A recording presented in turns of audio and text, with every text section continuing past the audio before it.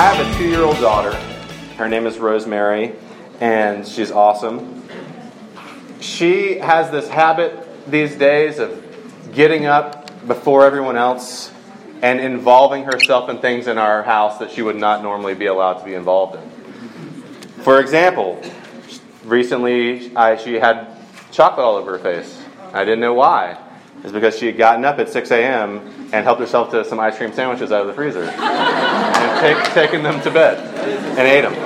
Another morning, she woke up and she was covered with like corn husks and corn silks because she had gotten an ear of corn and taken it to bed and shucked it and pulled all the corn silks out and eaten it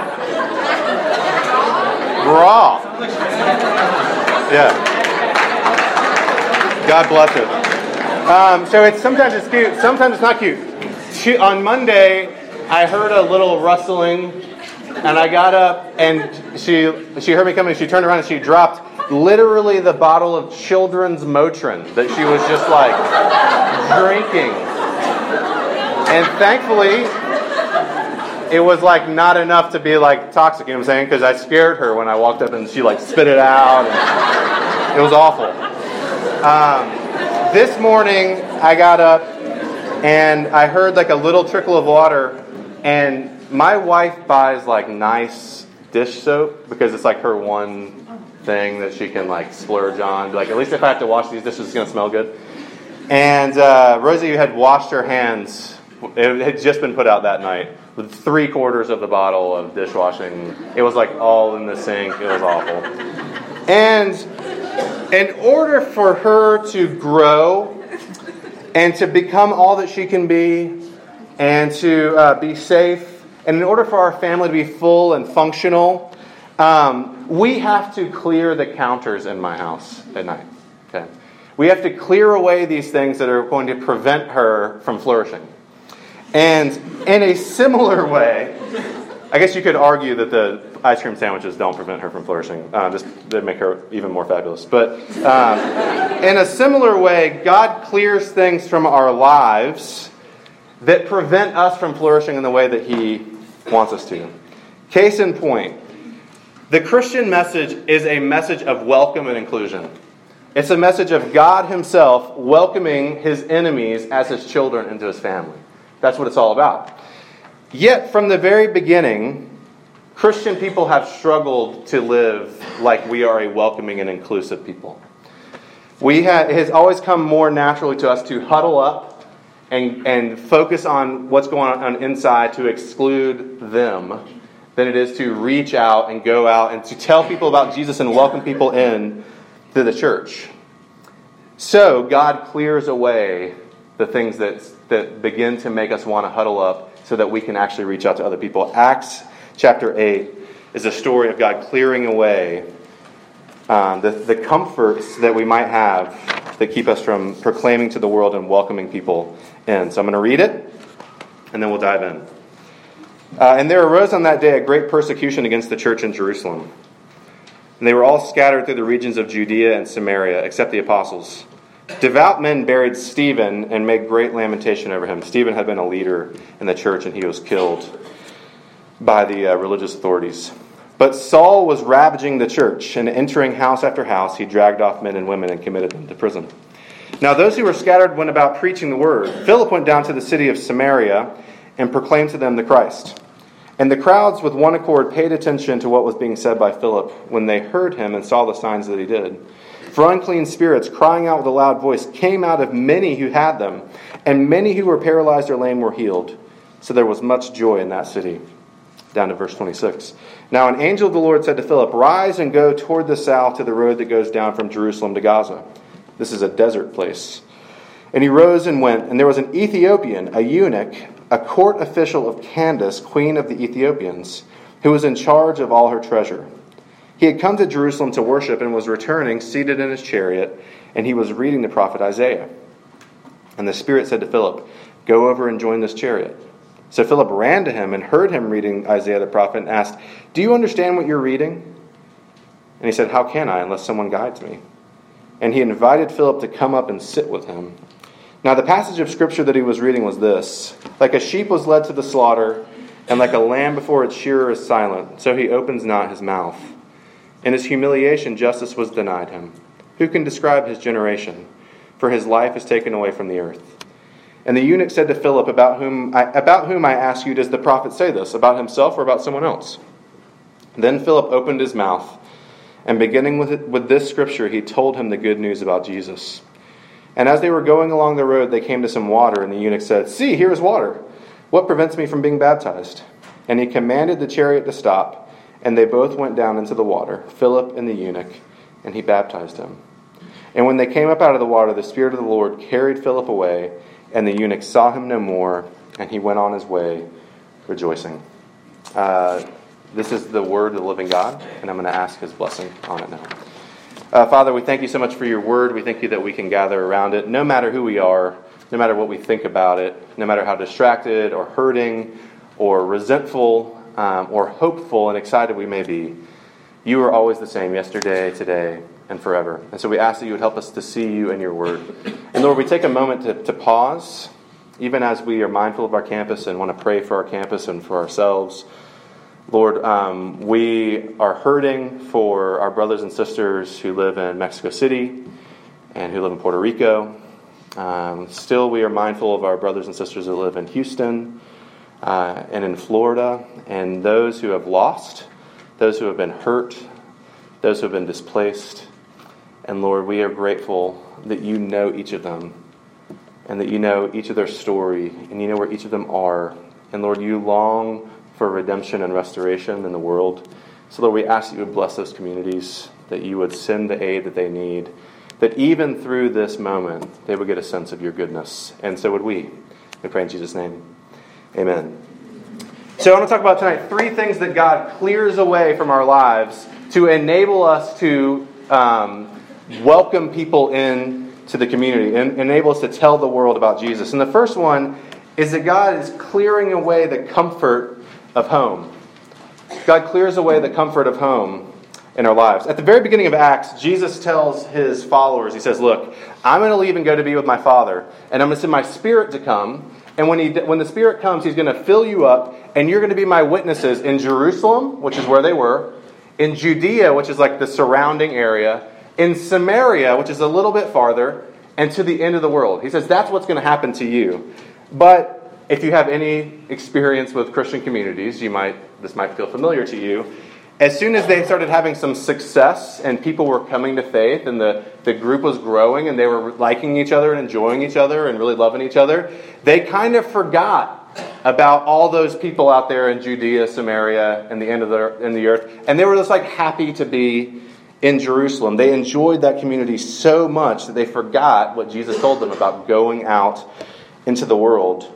Until these religious and civil rulers come along, they begin to be threatened by this growing group of Jesus followers. So they decide to stamp them out. They kill a guy named Stephen, who was one of the young leaders in the church. They stone him to death. And then a full-scale persecution breaks out against the church. As we see in the passage that this guy Saul, who we'll talk about next week, is just dragging off Christian people to prison. And that drives the Christians that are living in Jerusalem out of Jerusalem into, you guessed it, Judea, Samaria, and to the end of the world. And it's actually the persecution itself, the fact that they are persecuted in Jerusalem, that drives them doing the thing that God told them to do. My emotional health is sinfully connected to the success or failure of Auburn University football. Auburn lost to Clemson 2 weeks ago, and I had angry, fitful 3 hours of sleep that night because I still firmly believe that we should have won that game by 2 touchdowns. Anyway, in 2011, just mere days after my oldest child, Georgia, was born, the Auburn Tigers played the Oregon Ducks in the 2011 BCS National Championship game. It was a wonderful game. It was a great game. They were led by none other than the immaculately beautiful Cameron Jarrell Newton, who was number 2 at the time, number 1 in our hearts. And deep in the fourth quarter, Auburn and Oregon were tied at 19, and a guy named Mike Dyer, who since threw his football career away, but that's fine, took the ball, and he's a running back, and he ran it up to the right for about 6 or 7 yards before he was tackled. And it appeared to everyone that he was tackled and he was down. He popped up, But there was no whistle, and there was just a bunch of larger than average humans standing around trying to figure out what was going on, until Dyer realized he was, in fact, had never been down. His knee had never touched the ground. The ball had never touched the ground. And so he broke off a 40-yard run that was beautiful and amazing and set up a game-winning field goal for the Auburn Tigers. Now, it is not despite the fact that Mike Dyer was tackled that he succeeded and set up a game-winning field goal. It is actually because he was tackled. If he had not been tackled right there, he would have been tackled in a few yards. But the fact that he was tackled and he went through a minor discomfort allowed everyone to stand around and for him to break off for 40 yards. That means a lot to me. Everyone else is like, I really don't care about this Auburn story. In much the same way, God allows discomfort into our lives and actually says that His gospel, the kingdom of God, is going to advance not despite persecution, but because of persecution. Discomfort and persecution are the thing that drives the mission of God's people. And it's precisely the danger and loss of comfort for the people in this passage that propels them to go out into the world and be who Jesus called them to be. And why does that matter for you? Why does it matter that these people were persecuted and that means they left Jerusalem and a lot of people came to know Jesus? This is why. A lot of you in the room are Christian people. Not all of you. We're glad everyone's here. But a lot of you are Christian people, and you think that suffering and discomfort mean that there is something wrong is happening in your life. Whereas what this scripture is teaching us, suffering and discomfort are not the exception for Christian, but the norm. The Christian life is always to be marked by suffering and discomfort. And look, God doesn't always give us some of you guys have experienced massive discomfort and suffering in your lives. God doesn't always give us a reason why we go through hard things. But He's always at work in our suffering and in our discomfort to do something bigger and more beautiful than our suffering might seem like. And we should know that because the most significant act in human history from the Christian perspective is the emotional, spiritual, physical, personal suffering of God Himself at the cross. And when God in His infinite wisdom decided to save people, the way that He intended to do that was by His own suffering. Suffering is the norm in the Christian life. Last week, Lissy was talking about the South Korean church. She spent last semester in South Korea as of a Korean heritage. And it was beautiful because she was talking about, the South Korean church has lived for decades under the imminent threat of danger from their neighbors to the north. Something that we now seems new and novel to us. They're like, well, welcome to my world, for literally generations. And is it on balance a good thing that believers in South Korea live under the threat of danger? No. I don't think that anyone would argue that's a good thing. Has God used that discomfort and suffering to bring His people in South Korea closer to Jesus? Absolutely. Without question. Lissy's grandfather, and I just wanted to point this out just to honor Lissy's family, the Somerville family.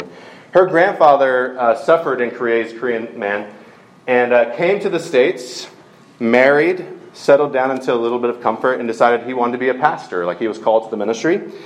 But then when he was in church, he realized that all these American people were going to Korea to serve the Korean people and take the gospel to Korea. And he decided if these people are going to go, his heart swelled with care and compassion for his people, and he went to Korea. And both of Lissy's parents actually grew up next door to each other, and very sweetly. In Korea on the mission field, he moved into danger and discomfort because of the gospel, because he understood something about Jesus. And my question for you is, what is your relationship to comfort?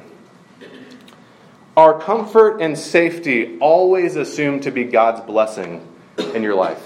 Like when you're safe and comfortable, are you like, this is what it means for me to be blessed? And when I'm not safe and uncomfortable, then something is going wrong. Is comfort and safety non-negotiable for you as you follow Jesus? And what I mean by that is, I will follow Jesus until my life is not comfortable, or until I'm in danger, or until I'm going through pain. Are you involved in RUF or in your church solely because it's a comfortable place for you to huddle up? I know that this community can be that. And the reason why I ask that things is not to go, now shame. You should feel shame because you like to be comfortable. Okay? Hopefully you don't hear that. The reason I ask is because, as a friend of mine says, almost all of the goody in life happens outside of the comfort zone. If your relationship with Jesus is unto getting comfort and safety, then you're missing out on so many of the beautiful and wonderful and life-changing things that Jesus has for you. Because functionally you care more about your comfort than about Jesus. And he wants to give us something better than that. So Jesus clears away the comfort of home. That's what he did for his people in Acts. But also he clears away the comfort of our tribe. All of us belong to a tribe of people. This baby church is driven out from Jerusalem, and this guy Philip ends up in Samaria. Now, it's an understatement to say that Jews and Samaritans didn't like each other. They had so much hostility toward one another that if a typical Jewish person was walking somewhere and they had to pass through a Samaritan village or town, they would walk even miles out of the way just to avoid getting the dirt on their feet of a Samaritan village. And I'm not going to go into the reason why they had so much issues. It was theological, it was historical, it was personal. Jews called Samaritans dogs. If you're familiar with the story of the Good Samaritan, you know, where like there's this Jewish guy and he's all beaten up on the side of the road, and like a priest comes by and a scribe comes by and they don't help him, and then this Samaritan guy comes by and he helps him. The reason why everyone was so pissed off at Jesus for telling that story is because the dude was a Samaritan. Like the good guy in the story was the Samaritan, and people were like, there can't be stories where Samaritans are good guys. They're always bad guys. Yet here Philip is. He's in this town in Samaria, and he tells them about Jesus. And lo and behold, all these people are excited about Jesus. And God starts working in them. He's healing them. They were ready to hear about Jesus. And my question is, when I read this, I'm like, how surprised do you think Philip was? These were people that Philip did not like. People that Philip previously would have thought should never hear the gospel. It's not for them. They're lower than humans. How humbled do you think Philip was that he's in Samaria and these people are coming to Jesus? Persecution drove Philip out of Jerusalem. Look at verse 8. It says there was much joy in that city.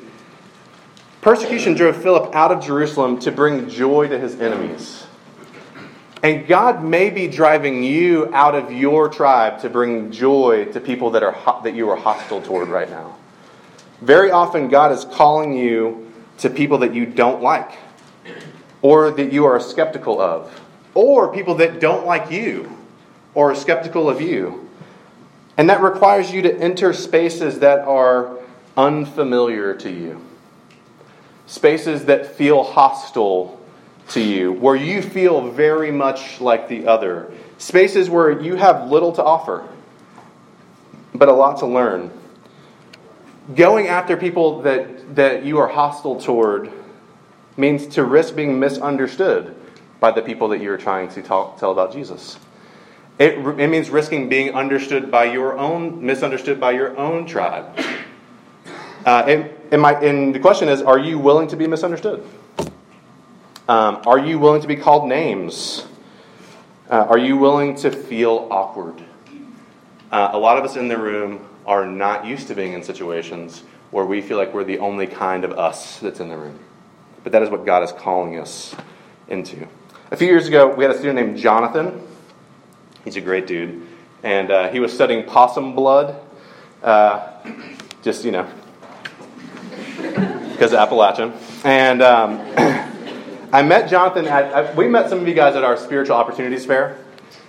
And we met Jonathan at our Spiritual Opportunities Fair because he was the president of what was at the time called the Appalachian Atheist Agnostic Association. And I met Jonathan and connected with him because they had hilarious flyers. They were like, all of our flyers, like all the campus ministry flyers are so lame because we're like, please like us, and like want to come hang out with us.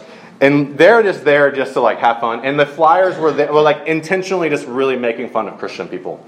And of course, I enjoyed that. And so we struck up a relationship.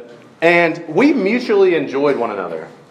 Even though it's like, this is, you would think on paper, groups of people that should be hostile to each other or don't like each other. Their flyers were literally making fun of me.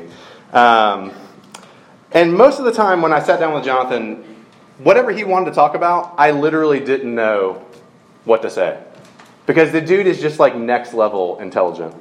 And there was all these times that he would get frustrated with me because I didn't have like a good response to what he was asking me. And I'll be honest with you, nobody was more surprised when Jonathan came to faith in Jesus than me.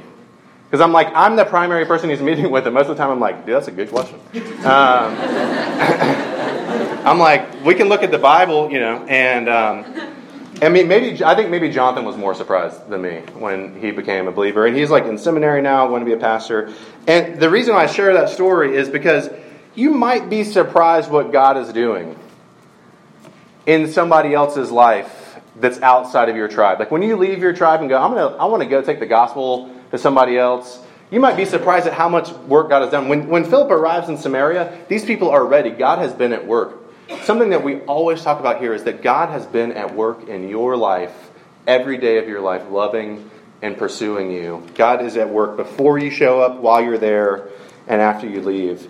And if we're going to go outside of our tribe, outside of our comfort zone, we always bring our cultural baggage to the table. We all have assumptions about how the world works. We have preferences. We have ways of speaking, words that we use. And do you make any sense outside of your tribe? Like to the people around you? Not oh, they're weird, but in a mysterious way that makes me want to know more. But in a I literally don't know what you're talking about kind of way. Do your assumptions and preferences hide Jesus from your classmates? I used to do RUF at the Savannah College of Art and Design. It's a very different kind of place than that. And we had this one girl, and she was a Christian girl, grew up in a Christian home. And I realized one day that she was part of our RUF, but she literally had 0 friends that weren't Christians. And I thought that was kind of weird, so I was asking her, I was like, hey, do you have friends that aren't Christians? She was like, no. And I was like, don't you feel like that's weird? And she was like, no.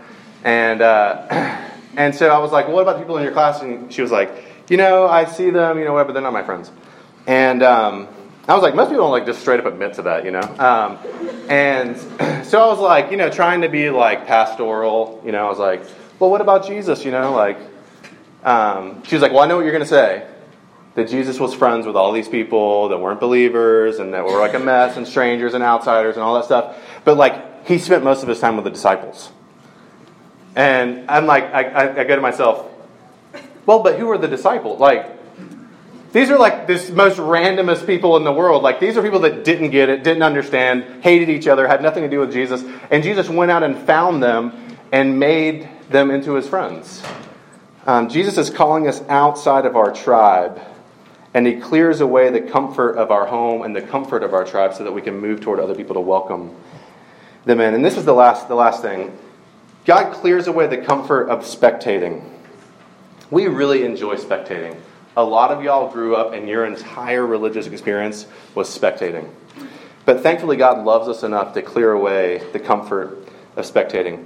Philip is getting good at not being comfortable at this point in our story. An angel comes to him and literally says, hey, why don't you go to this road? It's in the desert. And that's in transmission, And Philip goes. He goes into the middle of the desert and he's standing by some road. I'm just imagining kicking a rock or cactus, And he's out there and lo and behold, this person comes by in a chariot. It's a horse and a dude standing in the back. And this guy comes up and it's this eunuch from Ethiopia. And this is what that means. The word Ethiopia there refers to the kingdom of Nubia, which is a huge, super advanced kingdom just south of Egypt in Africa. And it abutted Egypt. And he was very important to the queen. He was a finance minister. He controlled all the money. He's the sort of commerce secretary. There's someone in our group that wants to be the commerce secretary one day, so let's shout out. He's the commerce secretary. He's very important to the queen, and that's why he was a eunuch. A eunuch is someone that when they're young in their life are castrated so that they are safe to be around important people. It's pretty hard to imagine. He's a minister of finance, and he's also super wealthy because the text says that someone was like, the castration thing just blew straight by me, and now we're just going to keep on talking. Okay.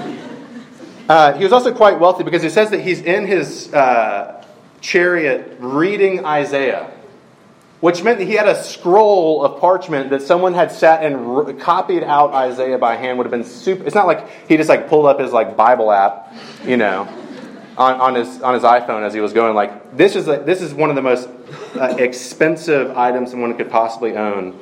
And he's riding by, and just imagine Philip standing there, and this guy's coming by. And when Philip went to Samaria, well, just a quick reminder, just to give us some context, when this chariot comes up, it's not like a black Ethiopian guy pulling up next to a white guy. Like, nobody in this story is white. Philip isn't white. This is a Near Eastern Semitic person talking about Jesus with a black African person. And this is the gospel going from a brown person to a black person. And Europeans were just a completely unreached people group at this point in history.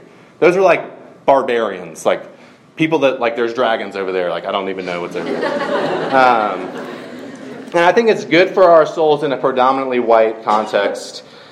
It's good for our souls and minds and relationships to recognize that the beautiful inheritance that we have, that is the Scripture, and is the faith that we have in Jesus, is one that's handed to us from brown people. Just a reminder. I think sometimes we think, like, okay, Jesus hanging with the disciples is like white dude, 12 other white dudes, and everyone's just like white dudes just hanging out together. In Acts, the first fully non-Jewish person to come to faith is a black man from Ethiopia. And when Philip went to Samaria, the people were ready to hear the good news, and same here. And I mean, look, this dude rolls up on Philip. Of all the passages of Scripture that he could possibly be reading, he's reading Isaiah 53. Like a sheep he was led to the slaughter, and like a lamb before its shearer is silent, so he opens not his mouth. In his humiliation, justice was denied him. Who can describe his generation? For his life is taken away from the earth. And he goes, is the prophet talking about himself or another person?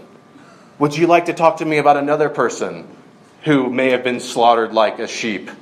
It's like just waiting for Philip there, again saying that God is at work in people's lives if we just merely get into relationship with them. This man has questions about the Scripture. And what I love about what Philip does here is that Philip gets into the chariot with this guy.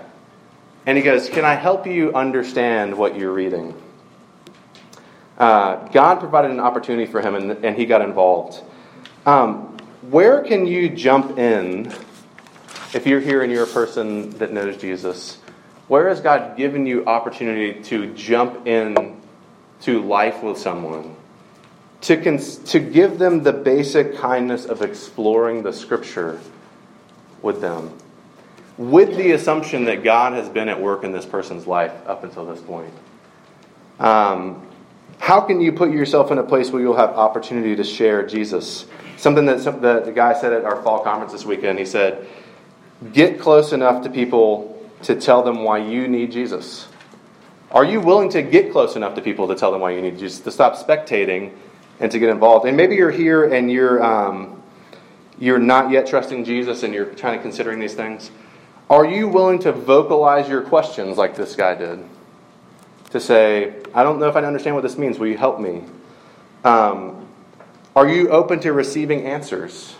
Are you open to exploring Jesus? Are you willing to be surprised by what you might hear? Jesus loves to bring in the person that seems like they're the farthest away, that literally seems like they're on the end of the world. And this guy gets baptized, and this is what baptism is a sign of. Baptism is a sign that God has brought you into his family, that you belong to God. And what that means is when this guy got out of the chariot and he was baptized by Philip, this man that would have been considered from the end of the earth is now brothers with Philip, is now of the most intimate personal relation with Philip. And how lovely is that? That this guy that was randomly going down the street, wondering about this person in Isaiah, meets a guy he doesn't know and he says, that's Jesus. And he gets baptized and suddenly he is brothers with that person that he saw on the street because he was willing to get in the chariot. The love of Jesus led Jesus out of comfort. It led him into hostility. It led him into being misunderstood by everyone who knew him. And he was deeply involved and committed when he could have stayed out of it all. And that's because Jesus believed and believes that his life is better with you in it than without. Because he wants you to be in his family. And will you allow your comfort to be cleared away so that you can invite somebody in? Let's pray. Jesus, thank you so much that you have been kind to us, to invite us in, to welcome us in. Lord, we love to be comfortable. We love to huddle up. We love to be with our people. We love to have a predictable experience. And yet, Lord, we confess that that is not the full and rich and beautiful life that you have for us. So, Lord, would you teach us to be not lovers of comfort, but lovers of our neighbor and lovers of God. And we pray in Jesus' name. Amen. Soft and lonely.